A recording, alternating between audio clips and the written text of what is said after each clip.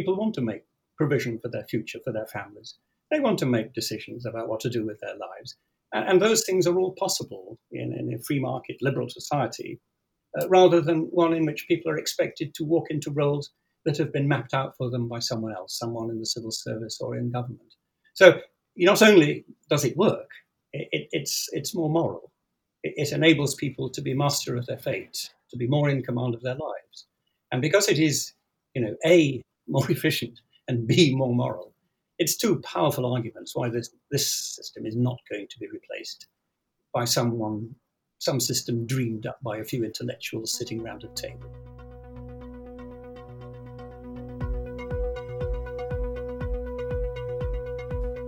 Welcome to the PIM Factory, the Adam Smith Institute's podcast. My name is Matthew Lesh, and I'm the head of research at the ASI.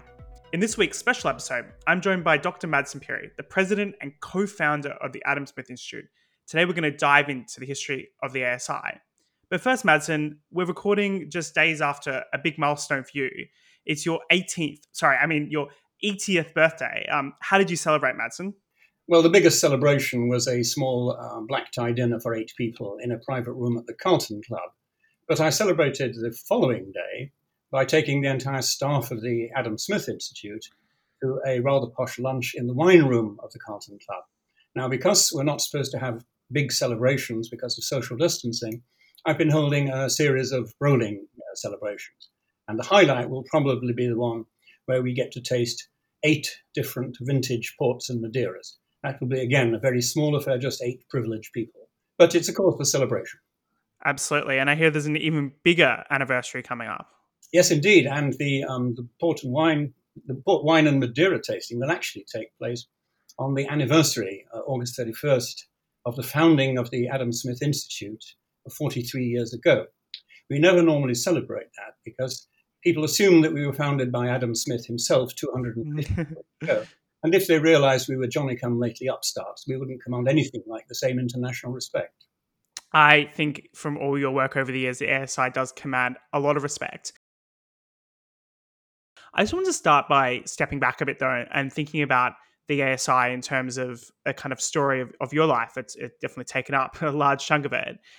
Where did you grow up and what did you study and how did you come to the kind of political interests that you had?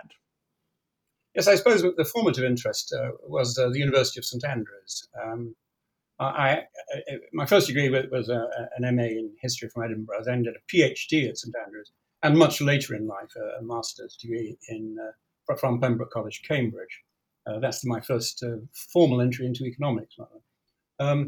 I suppose the biggest influence was St Andrews because the Conservative Association there was libertarian and free market before the Tory party was ever touched by such ideas. And we used to discuss in the Students' Union all kinds of crazy propositions like selling off council houses at discounted prices, like privatizing the telephone service and the utilities, like putting the state industries, like the manufacture of cars, ships and planes, into the private sector. And all of those ideas developed there, of course, later became the stock in trade of the Adam Smith Institute and indeed of the Thatcher administration. At that point in time, everything you stood for was obviously not where the Tory party was, both in the sense that as free marketeers supporting smaller government, but also from a social libertarian perspective, the Tories were anything but that at that point in time, weren't they? Well, there was a significant, shall I call it, liberal element within the Tory party, but not on economics. On economics, it was very centrist post-war consensus. It was, after all, Edward Heath. He was elected in 1970 unexpectedly on quite a radical free market platform. A group had met at Selsdon Park and they issued the Selsdon Park Manifesto, which became the Tory party's election manifesto. And when Heath was unexpectedly elected, he tried to do those things and he met with serious opposition and gave up. And he thought that because he couldn't do it, it couldn't be done. He thought it was, medieval, out-of-date stuff. And in the modern world, we all had to accept the mixed economy, centrism, state controls, state ownership. And one reason why he ended up hating Margaret Thatcher so much was that she proved that you could do it. It wasn't that it couldn't be done. It's just that Heath couldn't do it. So while you were at St Andrews, you also met some of the other key characters in the story, particularly Eamon and Stuart Butler. That's right. We met through the Conservative Association, and the sort of free market libertarian hegemony lasted for something like a decade, um, uh, with various people, coming in. The average university lifespan there was roughly 4 years. In Scotland, in arts, you go straight to an MA, but it is an undergraduate degree. And so over those 10 years, people came and went, and still the flame of market economics was kept alive. And it began to exert a major influence, not only on the conservative student movement, but on the Conservative Party at large. So after you finished up at St Andrews, you ended up over in the States, both working in Congress and then subsequently at Hillsdale College. Yes, I was working in Congress just for a year on Capitol Hill. There was an organization of relatively conservative congressmen, and they formed the Republican Study Committee, and they pooled a small part of their staff allowances to fund a joint research group. There were about 12 of us, and we were headed up by Edwin Fulner, who immediately afterwards went on to become president of the Heritage Foundation and build it up into a major fighting force. But at the time I first met him, he was head of the Republican Study Committee, and that was my first employment in the States. It was very useful because it taught me how the political process actually works, the compromises you have to do, the measures you have to take, the interest groups that try to obstruct you. And when I went on from there to become professor of philosophy at Hillsdale, I never forgot those basic lessons. And indeed, I was succeeded there by Eamon Butler, who also learned those lessons the practical way. And it enabled us always at the Adam Smith Institute to have a very, what we might call a practical frame of mind. We wanted policies that would actually work, not the theoretical pure policy that looks good in the mind, but one that works in the real world. And you then left the United States to come back to Britain to found the ASI. What sparked the idea? What led you? Was there a moment? Was there an event? Was there something that gave you this idea that in fact you wanted to head back to what was kind of a bit of a basket case of a country at the time and start this new think tank? Yes, the intellectual influence was, although he never knew it, James Buchanan. He'd published public choice theory, and it basically analysed, why those in government and the bureaucracy are not dispassionate guardians of the public good. They behave just like business people trying to maximise their own advantage, and that explains why certain policies cannot succeed, because you'll be thwarted by the self-interest of the legislators and the civil servants. Fine, and that is an analytical critique.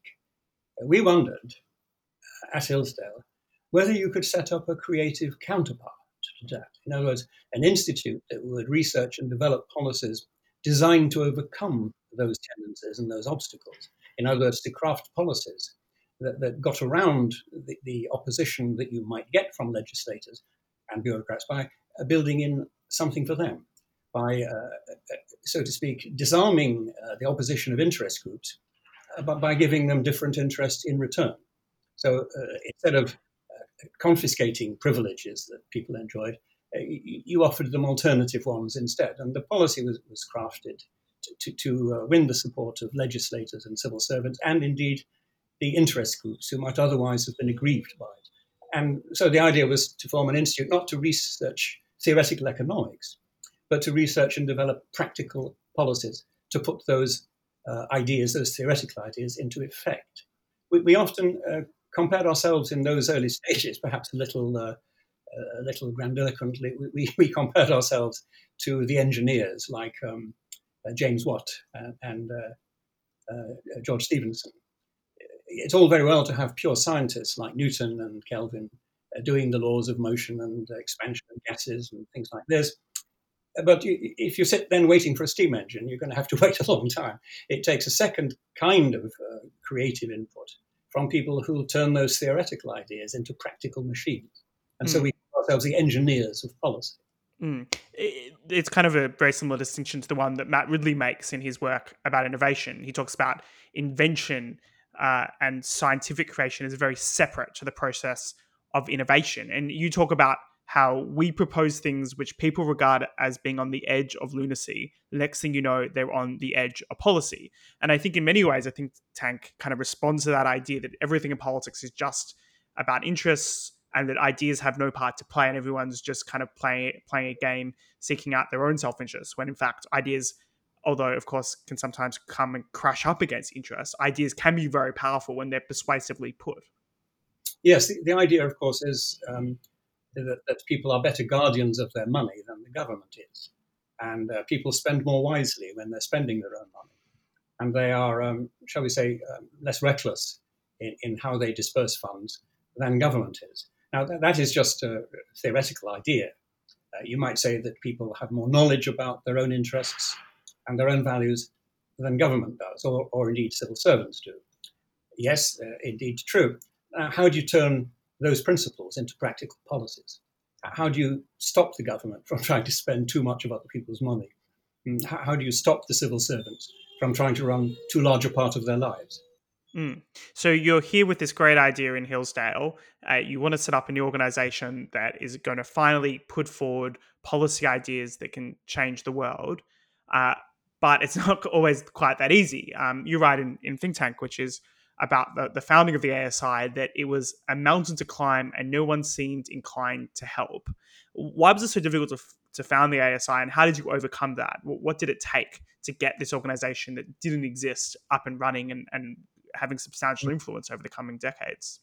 Well, we assumed at the start that naturally American foundations and donors would be only too happy to help Britain out of the mess it was in by helping to fund this new type of think tank. Alas, they were not remotely interested. And in any case, US charity laws made it very difficult for them to fund, to channel money to overseas outfits.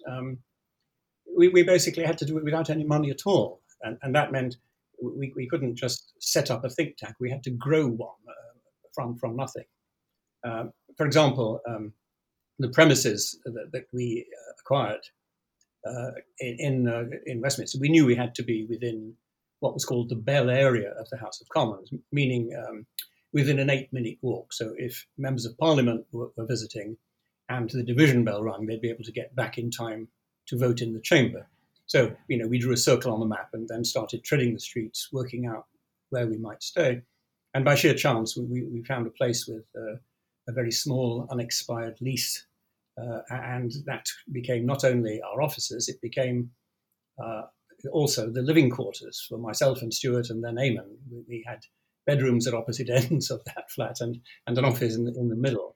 And it really was a complete shoestring affair. We used to say string, sealing wax and paper clips was actually what built the Adam Smith Institute. I think many people will be surprised listening to this, assuming that the Adam Smith Institute from the beginning was just absolutely awash with millions and millions of pounds from some kind of establishment source. But in fact, the ASI was very much pushing against a lot of establishment thinking, pushing against the cozy relationships that existed between government and unions and big business. There isn't really necessarily a lot of money in ideas, at least to begin with, until you can persuade some people that these are the ideas that are going to provide a successful society. No, and we had nowhere to entertain potential donors or MPs. I mean, we actually moved into the premises in Westminster on literally onto bare boards. There was no furniture. We were running the Adam Smith Institute from tea chests up to which we picked up in the street from shops that had discarded them. We didn't have a telephone, but we had to use a payphone around the corner and put coins in the slot in order to phone and press.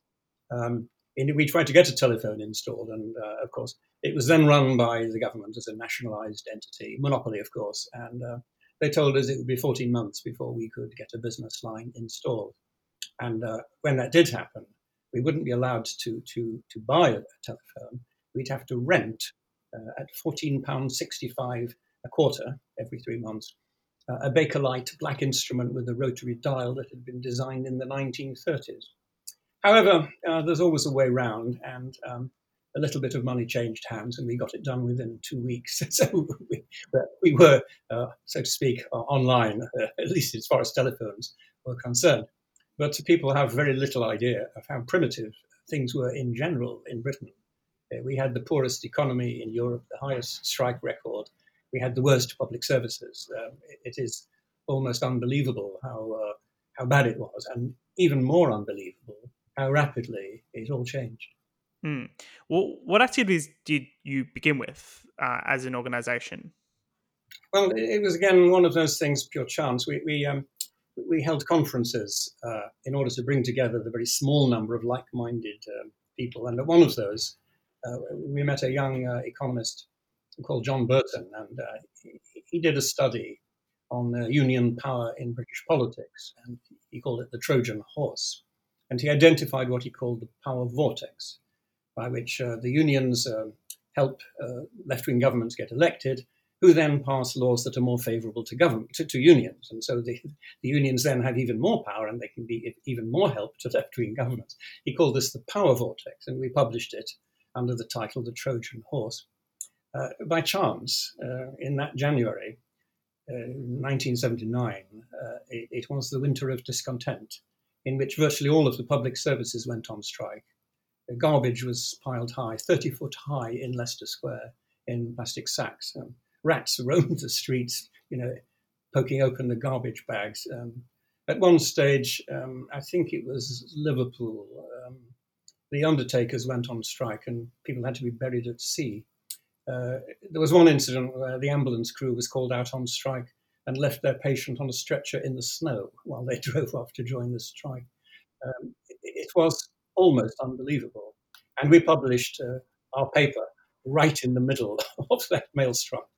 The result was the Daily Telegraph commissioned John Burton to write 2 feature articles on successive days, and they did a leader, and questions were asked in the House. And suddenly we'd arrived. The Adam Smith Institute, as one of our people once said, it's as if we'd just crawled out of the woodwork. We went from nowhere to being a reputable, and interesting think tank. And it's that one publication, the very first, that did that. And what did that teach you about the importance of, I guess, timing when it comes to policy proposals, and then how you can work with the media to get attention? It ought to have taught us, but it was many years before we actually picked up that lesson. In general, we have benefited by chance rather than by design. The timing of our publications has just happened to coincide with events. But we did learn one very important thing, which is that you must work with the press. They receive a mountain of press releases every day, and they chuck them one by one into the waste bin. And you have to say something in the opening line that captures their attention. So they'll put your press release on one side to see if they might look at it later. And so we used to say, speak softly and carry a loud press release. And we would try to make the press release as dramatic as possible to capture their attention. And fundamentally, we were, in effect, writing the story for them. And at the end, they would change a few words and put their byline underneath it and file it. And we learned to do that at a very early stage. It is, of course, completely different now in the days of internets and emails. But then it was a very physical paper thing. You actually sent the book out with a press release by Royal Mail to the newspaper offices. And tell me a bit more about what was, I think, your second or third publication, the Quango. Ah, yes. A backbench Conservative MP, Philip Holland, had for indeed years been investigating remorselessly the spread of these quasi-autonomous non-governmental organizations, Quangos, in which these appointed bodies had effectively real powers, and they had huge budgets. And without stuff going through Parliament, they could, in effect, change the law. And, we discovered from Philip's answers that there were, in fact, a total of 3,068 of these bodies. So we thought we would dramatize it by publishing them all on one page. And that meant folding up a page like a concertina, so it fitted between the covers of our publication. So when you opened it, out dropped a 12-foot-long page with all of these quangos. It rather dramatized, by the sheer length of the page, the number of them. Indeed, we did the usual press releases, and ITN asked us, could they cover it on the evening news the night before? And they went along to the printers and the longest page in the world is unveiled tomorrow. And there was this page being printed, rolling off the presses. We had Philip Holland standing on the House of Commons terrace, holding the page, blowing in the wind. And that photograph appeared on the front page of almost every newspaper, because we did the machine-printed copies of it and sent them out. We then, just to help the press along, picked out a few of the quangos they might be interested in, the Hadrian's Wall Advisory Committee. Do we really need one in this day and age? The Scots seemed to have been less of a menace than they were in Roman days. My favourite was the Detergents and Allied Products Voluntary Notification Scheme Scrutiny Group. I've still no idea what it did.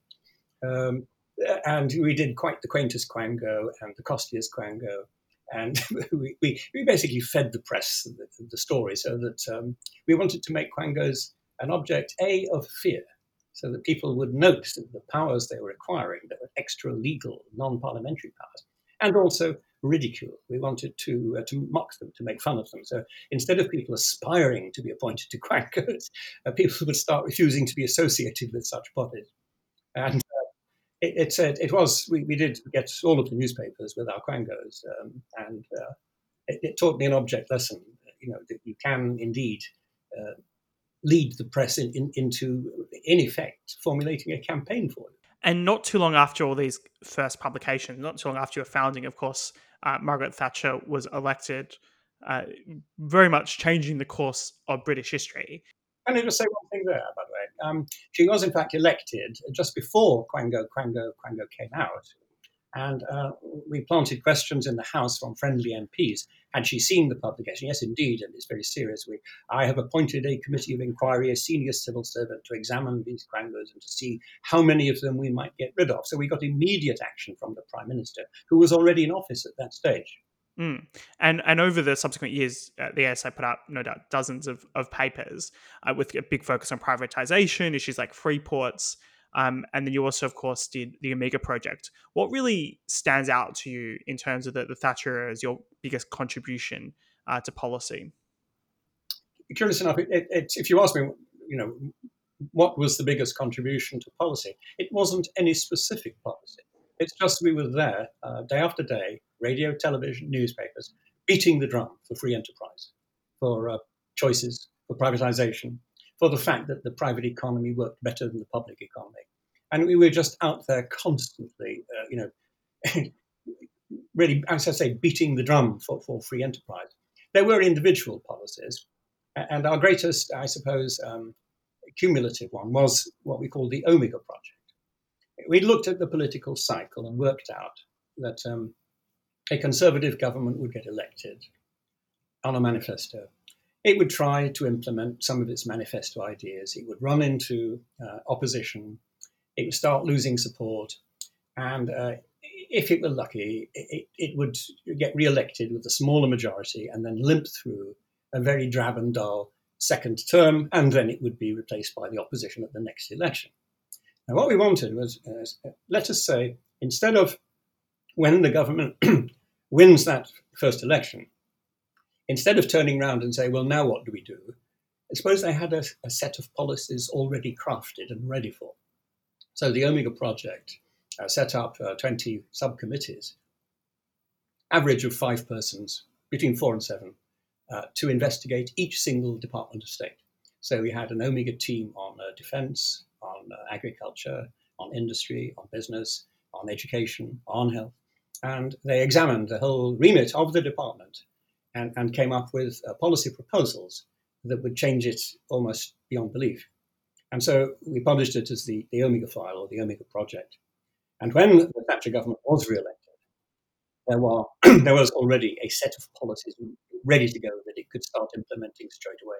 So instead of spending months working out what to do and how to do it, it had a manual in its hand telling it what to do. And there was a small added bonus, is that many of the people, young, ambitious people who served on those Omega committees were themselves elected to Parliament, and they were able to pressurize in Parliament for those ideas to be implemented. We reckoned in retrospect that we got about 2/3 of the Omega proposals put into law. So that was quite a high strike rate.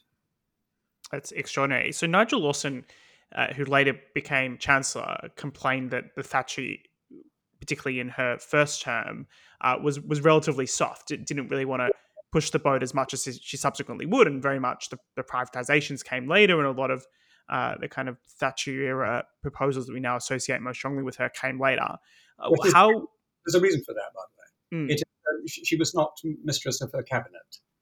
She inherited a party. She won unexpectedly from Edward Heath, and most of the senior figures in the party were, of course, people who'd been colleagues of Edward Heath. Some of them owed their career advancement to Edward Heath, and they were not Thatcher people at all. But given the way the Tory party worked, she was more or less forced to have them in her cabinet. So her first term cabinet was by no means one she could count on for support. Indeed, there were many voices in it opposing her policies at every turn.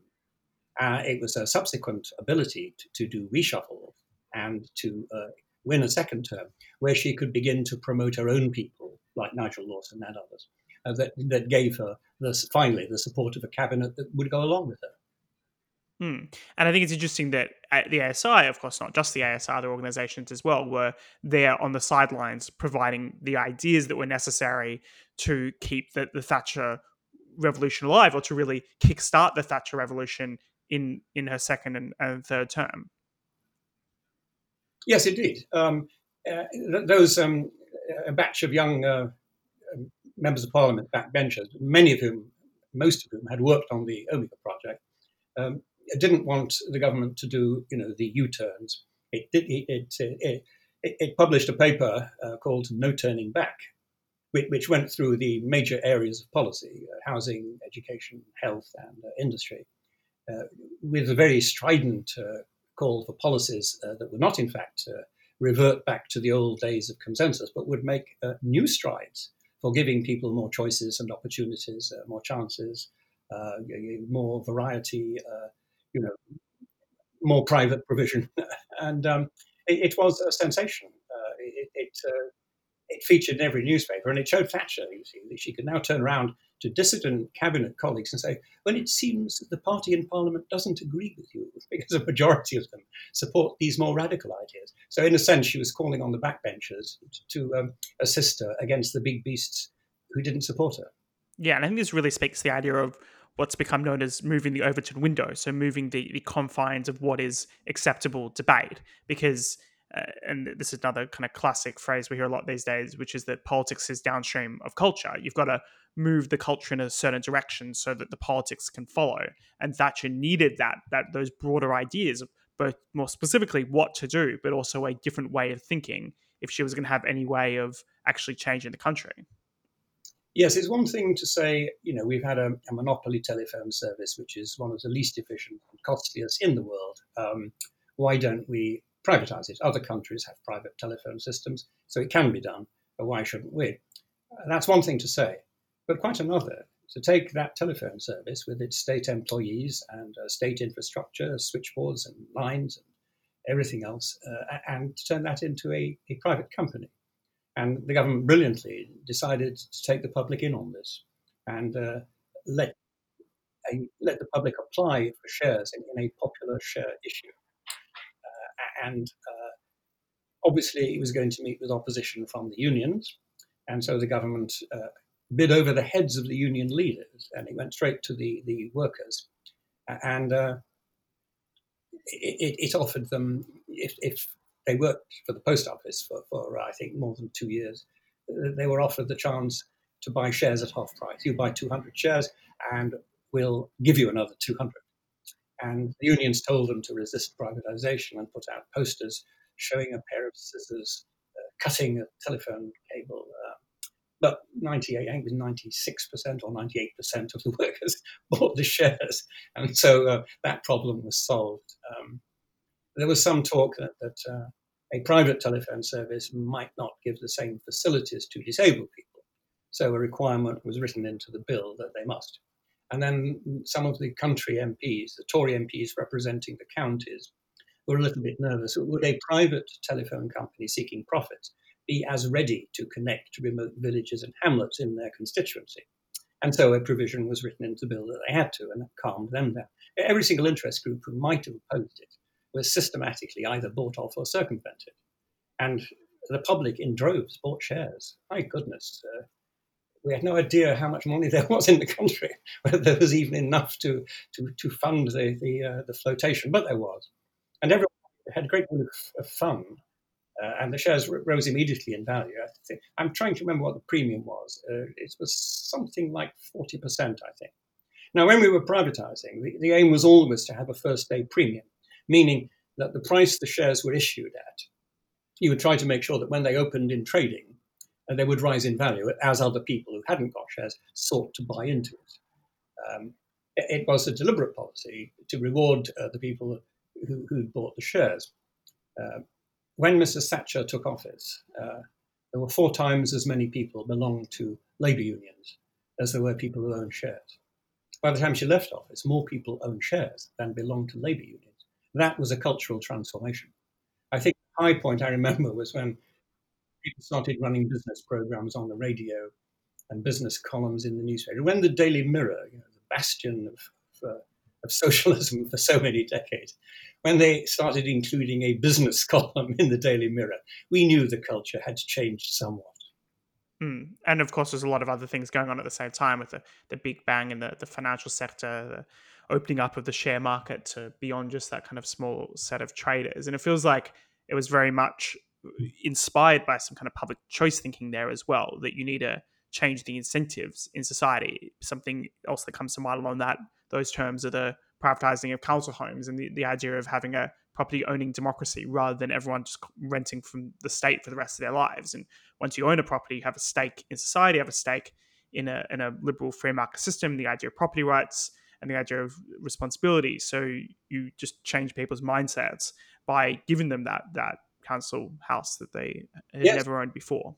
And the Labour Party used to bid for the council estates by advocating subsidised rents, cheap rents well below market value. And of course, people in council houses would vote for that. So it was in their interest. The council estates were reckoned to be more or less rotten boroughs of the Labour Party. But the Thatcher policy of selling at discounted prices outbid the subsidised rents. They're offering you cheap rents. We're offering you cheap homes. You can become a homeowner on the cheap. And of course, people in droves.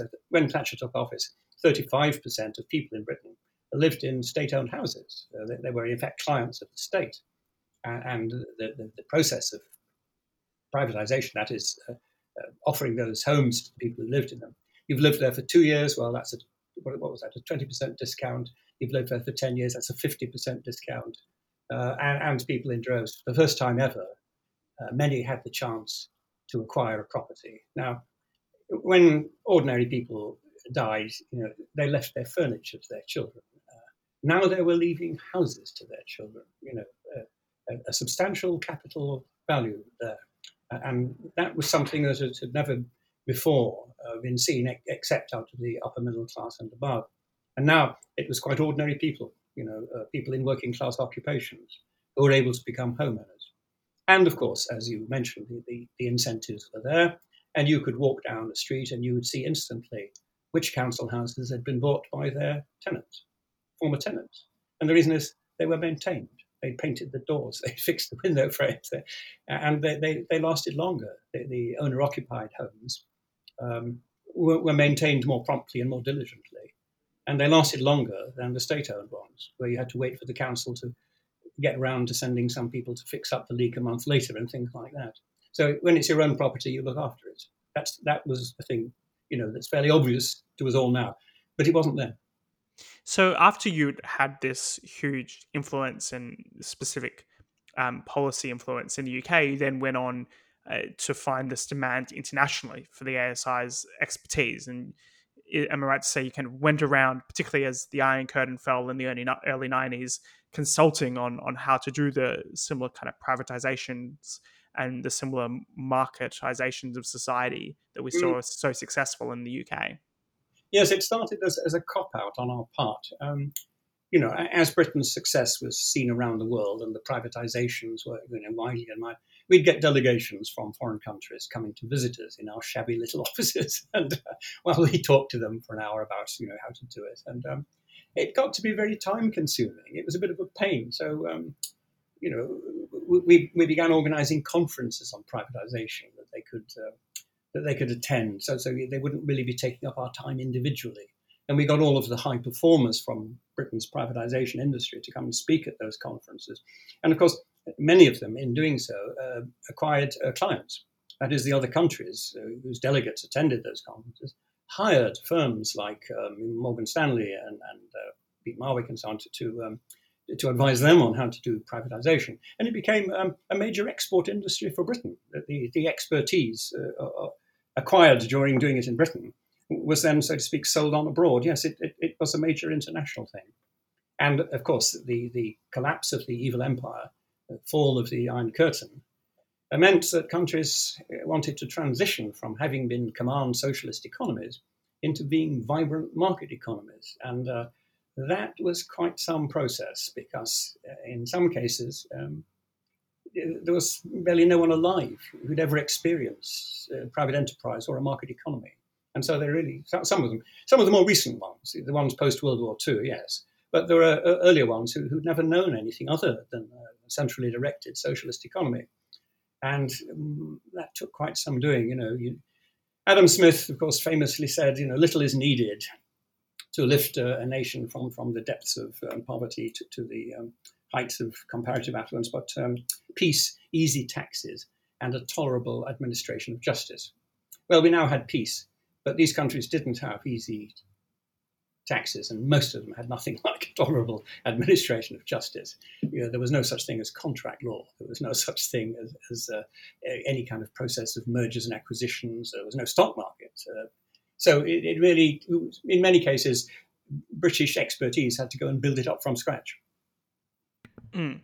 And after that, I suppose into the 90s, you think the ASI would have a bit of a lull as you enter the new Labour era, but of course there was still a lot of contribution the ASI made over those periods. Yeah, many people thought that with the departure of Margaret Thatcher, we'd lose influence, but in fact we had probably more influence on John Major, certainly more than people expected. He put me on his Citizens Charter Advisory Panel, for example. He regularly attended our meetings. He did dinners on our behalf as Prime Minister. When New Labour came in, we picked and chose which ones to work with. The New Labour people were actually very keen, and they would come along to our meetings and pick up ideas. The old Labour types, the guys who'd been retired trade unionists, spent 50 years in Parliament, they wouldn't touch us with a barge pole. But as far as they were concerned, we were the enemy. But we got along well with the New Labour people, and we gave quite a favourable report on early New Labour, because they were doing things that we'd advocated for years. We could hardly criticise them, for example, for giving the Bank of England its independence, because we'd advocated that for 2 decades. And it was done within days of New Labour taking office. But gradually the old ways reasserted themselves, and many of the gains that had been made in areas like education and health were clawed back by the unions. And so our so to speak, goodwill towards New Labour lasted only a few years. And then, we began to look to the next Conservative administration, trying to influence the people currently out of office as to what to do when they achieved office. So a key focus of the ASI from the very beginning is this educational and student outreach angle. I think I've read the story about how you began the ASI by trying to bring over students from the States and giving them an opportunity to be educated in the UK. But of course, it then became a lot more broader than that, with hundreds of internships over the years, Freedom Week, the Next Generation, or TNG. Why the focus on students, and what do you think that has helped achieve? Curious enough, it all began with someone who was a junior lab technician. On one of my school visits in North London, a junior lab technician must have been, about 16, came up and said, your conferences are all so expensive. Your publications are all, they cost a lot of money. Young people haven't got any money. Why don't you do something for young people? And so we went back and took that very seriously. And we started organizing on the first Tuesday of the month something we called the Next Generation. The name indeed gives away its lineage for a TV series called Star Trek. The Next Generation had recently come out, and so ours was the Next Generation. And it's still running all these years later. Fundamentally, it's for people age group 18 through 30, give or take. And we simply bring them together. We have and wine is provided. And we have a speech for 10 minutes from whoever interesting is in town. And we made a habit of timing the speech with an alarm clock. And when the alarm clock went ping, even a cabinet minister had to stop.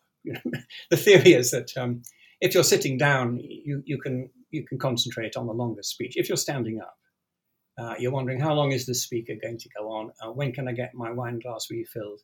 And you get to be a little bit edgy and less attentive. But if you know it's going to be 10 minutes, you listen with rapt attention. And it proved a very popular format, and we're still doing that. Absolutely. It's how I first came across the Adam Smith Institute when I was here as a master's student not too many years ago.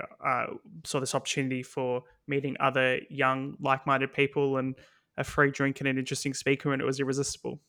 Yes, and people don't come to listen to the speaker for the most part. I mean, they enjoy listening to him. They actually come to meet each other. Exactly. They come to network with each other, because there you're meeting all of the free market libertarians from all over. People would come down from other universities to spend the afternoon in London so they could come to that meeting. And in the thick of it, I think that one of the backstories is that some of the characters met at a TNG. Yes, we've had several. The current chief economic advisor to the White House met his partner at a TNG meeting. Yes, indeed. We've had several of those over the years, but it's never been a marriage bureau. That's not its objective. Just an unintentional byproduct. How would you characterize the kind of last decade or so of the ASI under this kind of new conservative government that's very different to the Thatcher era and potentially even getting worse over time? You had the kind of Cameron Osborne era at least focused on fiscal responsibility, but we're seeing less and less of that and less of the kind of free market disposition in the Tories. What contribution do you think the ASI has been able to make during that period? Well, of course, we've been keeping up the pressure from outside. Fundamentally, don't forget that the government elected in 2010 was not a conservative government. It was a coalition government. And therefore, it was constrained in what it could do by the need to keep the Liberals on side. And they numbered 50-odd seats. You couldn't lose those and win a vote. And then when Cameron did win his overall majority in 2015, remember, it only lasted a year. And then we had the Theresa May administration, which was constrained by not having a majority at all. So the ability of conservative governments to do conservative things has been somewhat diminished. And of course, now Boris Johnson, elected with what he called a stonking majority last December, has been constrained by the coronavirus. And that has severely restricted what the government is able to do and has dictated much of its policy and taken much of its time. So from the outside, we continue to advocate free markets, fairly libertarian positions. But we do recognize that governments do have these constraints on them. And we don't expect them to do everything all at once. We always say that it's like in a corridor, you push at every door. And when you find one that gives, you push harder at that one. And if we find the government weakening or being a little more tolerant on one of our policies, we then mount a campaign on that. So you have to be practical and pragmatic. I think in many ways we're potentially in the midst of another kind of broader ideological battle when it comes to the post-COVID world. There's a lot of people, particularly on the left, who now say we need a new settlement, a new bigger role for government, businesses less focused on profit. What do you think from the kind of journey of the ASI? What do you think we can learn from what you managed to do in the 70s to push back against this new tendency in the 2020s? Well, first of all, this is something that always happens. Every single crisis that comes along, people say, well, that's it. That's the end of capitalism. We're now going to need a new system. And now they're saying the same coronavirus. Oh, we're going to need a new green revolution. And always it means government has to do more of what I say they should do, rather than what people might actually want to do. So you basically you simply make the case that where people do have choices, and they shape the future, so to speak, cumulatively between them.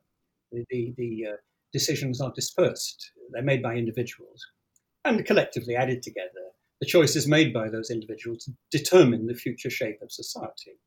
Now, that's easy to do with a free market system, because in a free market system, people have the choices about what to produce, to put on the market, where to innovate, and people, as consumers, have the choice which services to patronize, to buy, which products to get. And so their individual choices and decisions add up to make the new reality. Now, there are those on the left who don't want this to happen. They want their vision of what the world ought to be like to become reality with the force of law. But they do this every time. They did this after the 2008 financial crisis. They're doing it now. Oh, and they'll do it at the next crisis. So you learn to live with it and to ride it, and just painstakingly to point out every time that they're simply wrong. The world doesn't work like that. And you suppose have to reiterate the message that free markets, limited government, democracy, individual rights are all responsible for delivering immense human prosperity over the last few hundred years. And we can see in places that didn't get them, North Korea or East Germany or Cuba or Venezuela today, people become poor and desolate. And in places where people are freer, prosperity tends to come naturally, like somewhere like Hong Kong after the war. Yes, not only do they deliver the goods, and they have delivered the goods spectacularly on a world scale. I mean, there have never been so many people lifted out of poverty in the last 2 decades than there have in the whole of human existence. But also, they go with the grain of human nature. People want to make provision for their future, for their families. They want to make decisions about what to do with their lives. And those things are all possible in a free market, liberal society, rather than one in which people are expected to walk into roles that have been mapped out for them by someone else, someone in the civil service or in government. So not only does it work, it's more moral. It enables people to be master of their fate, to be more in command of their lives. And because it is, A, more efficient, and B, more moral, it's two powerful arguments why this system is not going to be replaced by some system dreamed up by a few intellectuals sitting around a table. Well, thank you very much for joining the Pin Factory podcast, Madsen. That's Madsen Pirie, the president and co-founder of the Adam Smith Institute. My name is Matthew Lesh, and I'm the head of research at the ASI. If you're interested in a comprehensive history of the ASI, you can read Madsen's book, Think Tank, The Story of the Adam Smith Institute, which is available from Amazon and from the Adam Smith website at adamsmith.org. And until next week, thank you very much for listening.